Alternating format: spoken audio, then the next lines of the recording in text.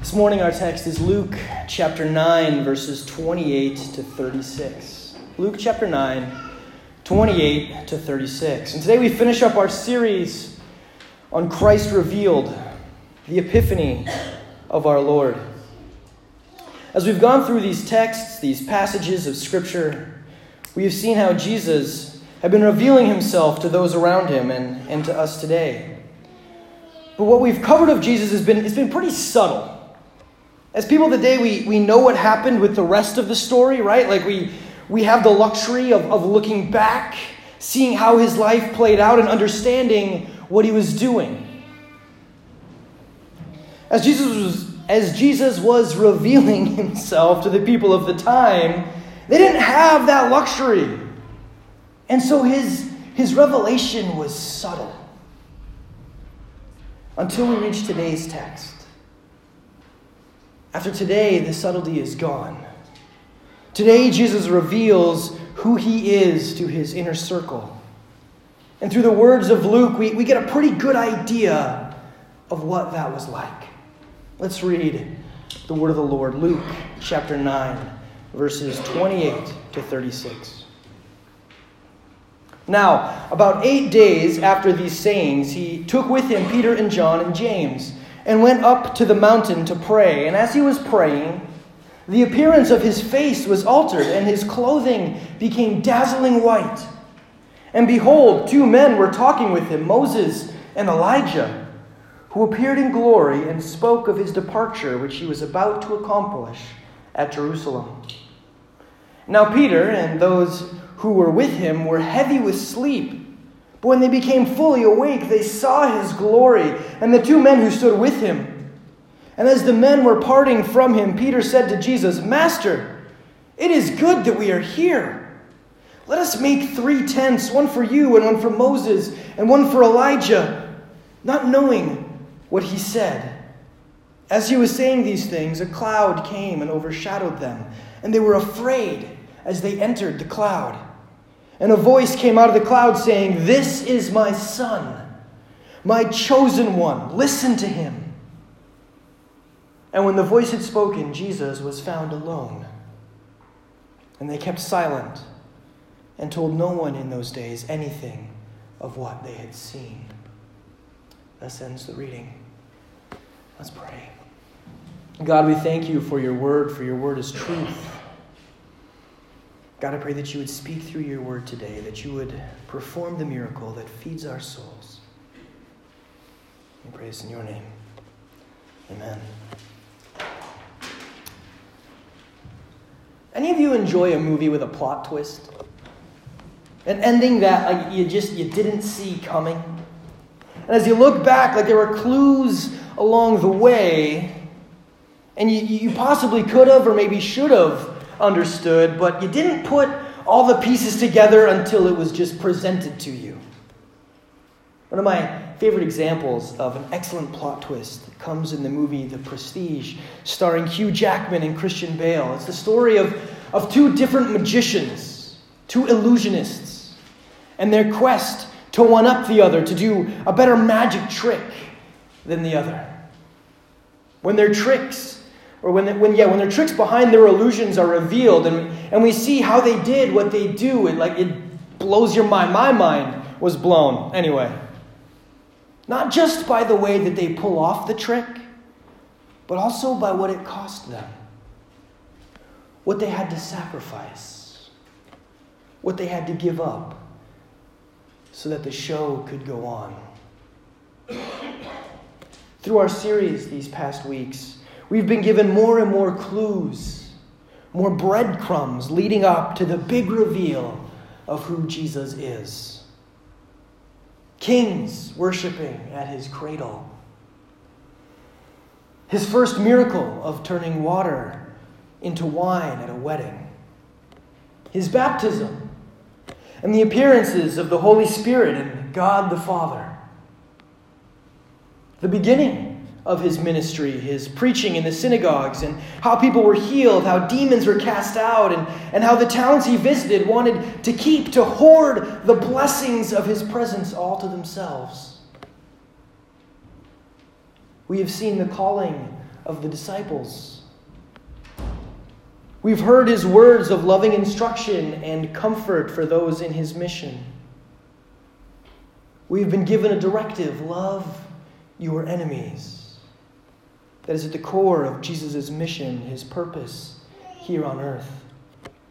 And there are many more things that Jesus has done. These are just a few that have been chosen for us to study, bits of foreshadowing leading up to the final conclusion of who this man, this teacher from Nazareth, really is.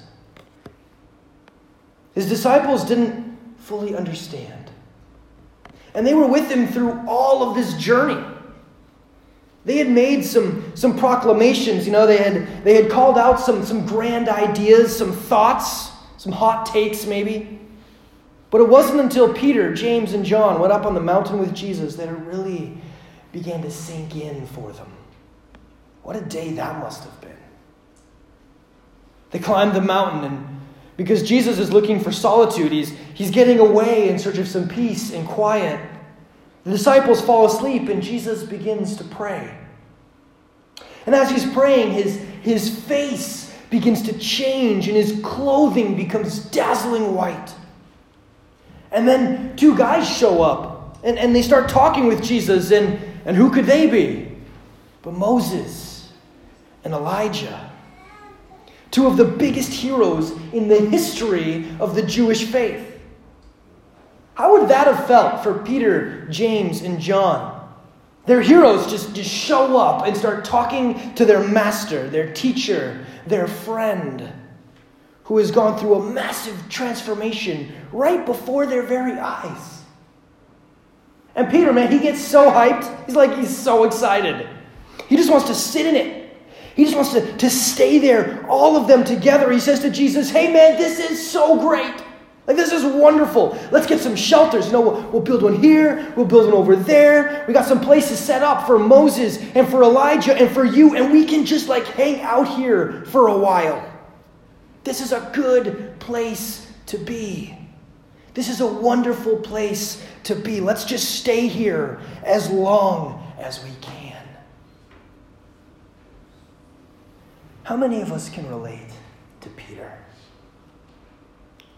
How many of us can relate to Peter? Have any of us been to a women's retreat or a men's retreat or a winter weekend or a time at Bible camp or Tusk where we just didn't want to leave? We wanted all of our friends, our family, the speakers, all of the elements of the moment to stay the same so that we could just sit in the awesomeness of God for as long as possible. I've been where Peter's at. More than once I've been there, not sitting on a mountain in the glory of God and my heroes suddenly presented before me. But I've experienced times in my life where I've felt God moving in ways that I didn't understand, in ways that I couldn't really comprehend, but that absolutely overwhelmed me in the best way possible.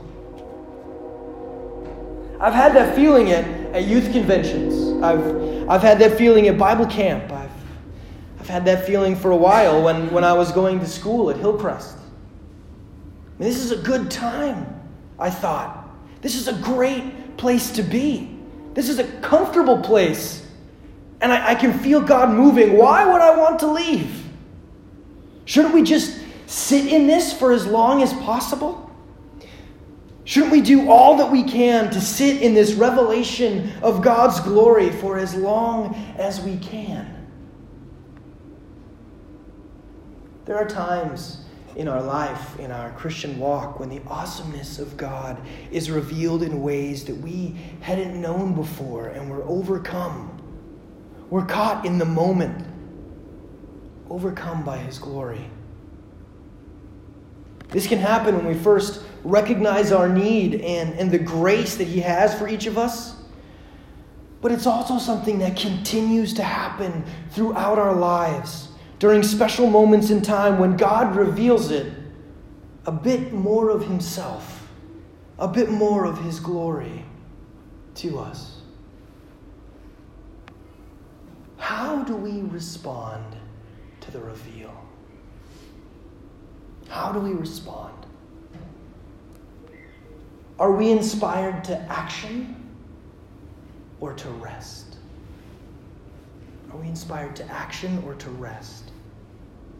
How God desires us to be inspired is also revealed in this passage. We're given two clues.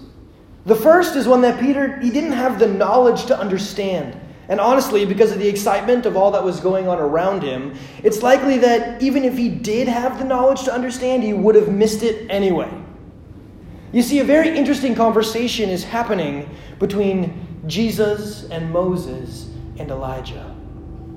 We read in verses 30 to 32, "And behold, two men were talking with him, Moses and Elijah, who appeared in glory and spoke of his departure, which he was about to accomplish at Jerusalem." What are they talking about? What is the subject of the conversation that is taking place between these heroes of the Christian faith? They're talking about what Jesus was about to do in Jerusalem. Peter, he couldn't see the future. He doesn't know what that conversation would possibly be about. But we do. We do. We know that they are talking with Jesus about his mission. They are talking about Jesus' departure. Leon Morris, in his commentary on the book of Luke, says this: "The use of the word exodus, departure, for death is unusual, and we can draw a direct connection to the exodus of the Israelites from Egypt, the exodus that had delivered Israel from bondage. Jesus, by his exodus, by his departure, would deliver his people from a far worse bondage." Elijah and Moses weren't discussing the good times ahead. They weren't discussing the resting, and they weren't just resting in the glory of Jesus revealed. They were talking with Jesus about the cross. They were talking with Jesus about the cross. The second clue we have as to how God desires us to be inspired when he reveals to us glimpses of his glory is found in how God the Father responds to Peter. Peter's excitedly rattling off all of the ways that he would like to preserve this amazing moment on the mountain. And what happens? What happens? He's in the middle of talking. Our verses tell us that while he was talking, a cloud shows up and overshadows them. They're covered in this thick, soupy cloud. And the disciples, they start to get nervous. They start to become afraid. And we read that a voice from the cloud speaks to them and says, "This is my son, the chosen one. Listen to him." And when the voice stops speaking, the cloud dissipates. And when the disciples can see again, they realize that Elijah and Moses are gone. And it's just Jesus standing there. Well, Peter's going off on all of the ways that they should preserve the moment. All the ways they should preserve the moment, God comes down and interrupts him. While Peter is still speaking, God comes down and stops this train of thought. And he says, "Stop thinking. This is my son. He is my chosen one. Listen to him. Listen to him." There was no time for shelters on the mountain. They weren't on the mountain so they could set up shop, put up some tents, and get caught in the moment. They were there that they might be encouraged for mission. They might be encouraged for mission. Jesus had a mission to accomplish. He had an exodus to take. And on that mountain, he had conversation with and was blessed by some great friends as they discussed the coming hardship he was about to experience. Jesus was about to take the sin of the whole world on his shoulders. He was about to go down into the city of Jerusalem, where he knew he would be arrested and tried for heresy. where crowds that once laid palm branches before him and praised God for him, calling him the King, would soon change their song to crucify him. Crucify him. Jesus was prepared to walk up the hill to Calvary, an innocent man, but carrying a heavy wooden cross, but not just a cross. He would also be carrying the sin of the world, your sin, my sin, all of the sin for all of time, and he would be nailed to that tree because of our sin. That sin wasn't his, and he would die there, paying the price for our sin, the price that we could not. That through faith in him and his work on our behalf, we might have a relationship with God. That we would be reconciled to the Father. This was his mission. This was his mission. And he accomplished it by conquering sin and death and rising again victorious. We aren't encouraged to settle in and get comfortable in the mission that Jesus has called us to. We aren't encouraged to settle in and get comfortable in the mission that Jesus has called us to. Whether we are experiencing the mountaintop or we are sitting in our pew on a Sunday morning, we are not called to be comfortable. In fact, we are continually called to be uncomfortable for the sake of the gospel. That's a constant theme in the teaching that Jesus gave to his disciples. We see an example of this in Matthew 8:18-22, where we read, "Now when Jesus saw a crowd around him, he gave orders to go over to the other side," talking about a lake. "And a scribe came up to him and said, 'Teacher, I will follow you wherever you go.' And Jesus said to him, 'Foxes have holes, and birds of the air have nests, but the Son of Man has nowhere to lay his head.' Another of the disciples said to him, 'Lord, let me first go and bury my father.' And Jesus said to him, 'Follow me, and leave the dead to bury their own dead.'" The mission of Christ is not comfortable. So, are you feeling comfortable? We like to be comfortable. We like things to be a certain way. We prefer things to stay the same and to not change. We have adjusted to comfort. But God is calling us to stretch. Each of us. And so as we make the different arguments as to why we should be able to remain comfortable, may we be reminded of the Lord God interrupting those same arguments that came from the mouth of Peter. May we be reminded of his command, "Listen to my son." Jesus is calling us out of our comfort and into his mission to bring about his kingdom. He is reminding us that our comfort is not found in our circumstances or our preferences. Our comfort is found in him. He is our rock and our salvation. He is our shelter. He is our hope. Only in him can we be truly comfortable.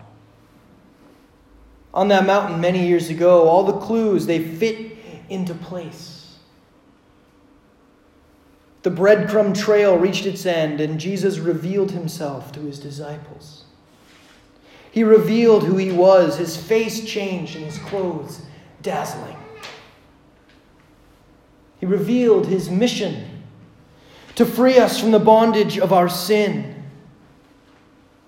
His revelation was confirmed by the Father, the voice in the cloud saying, "This is my Son, my chosen one.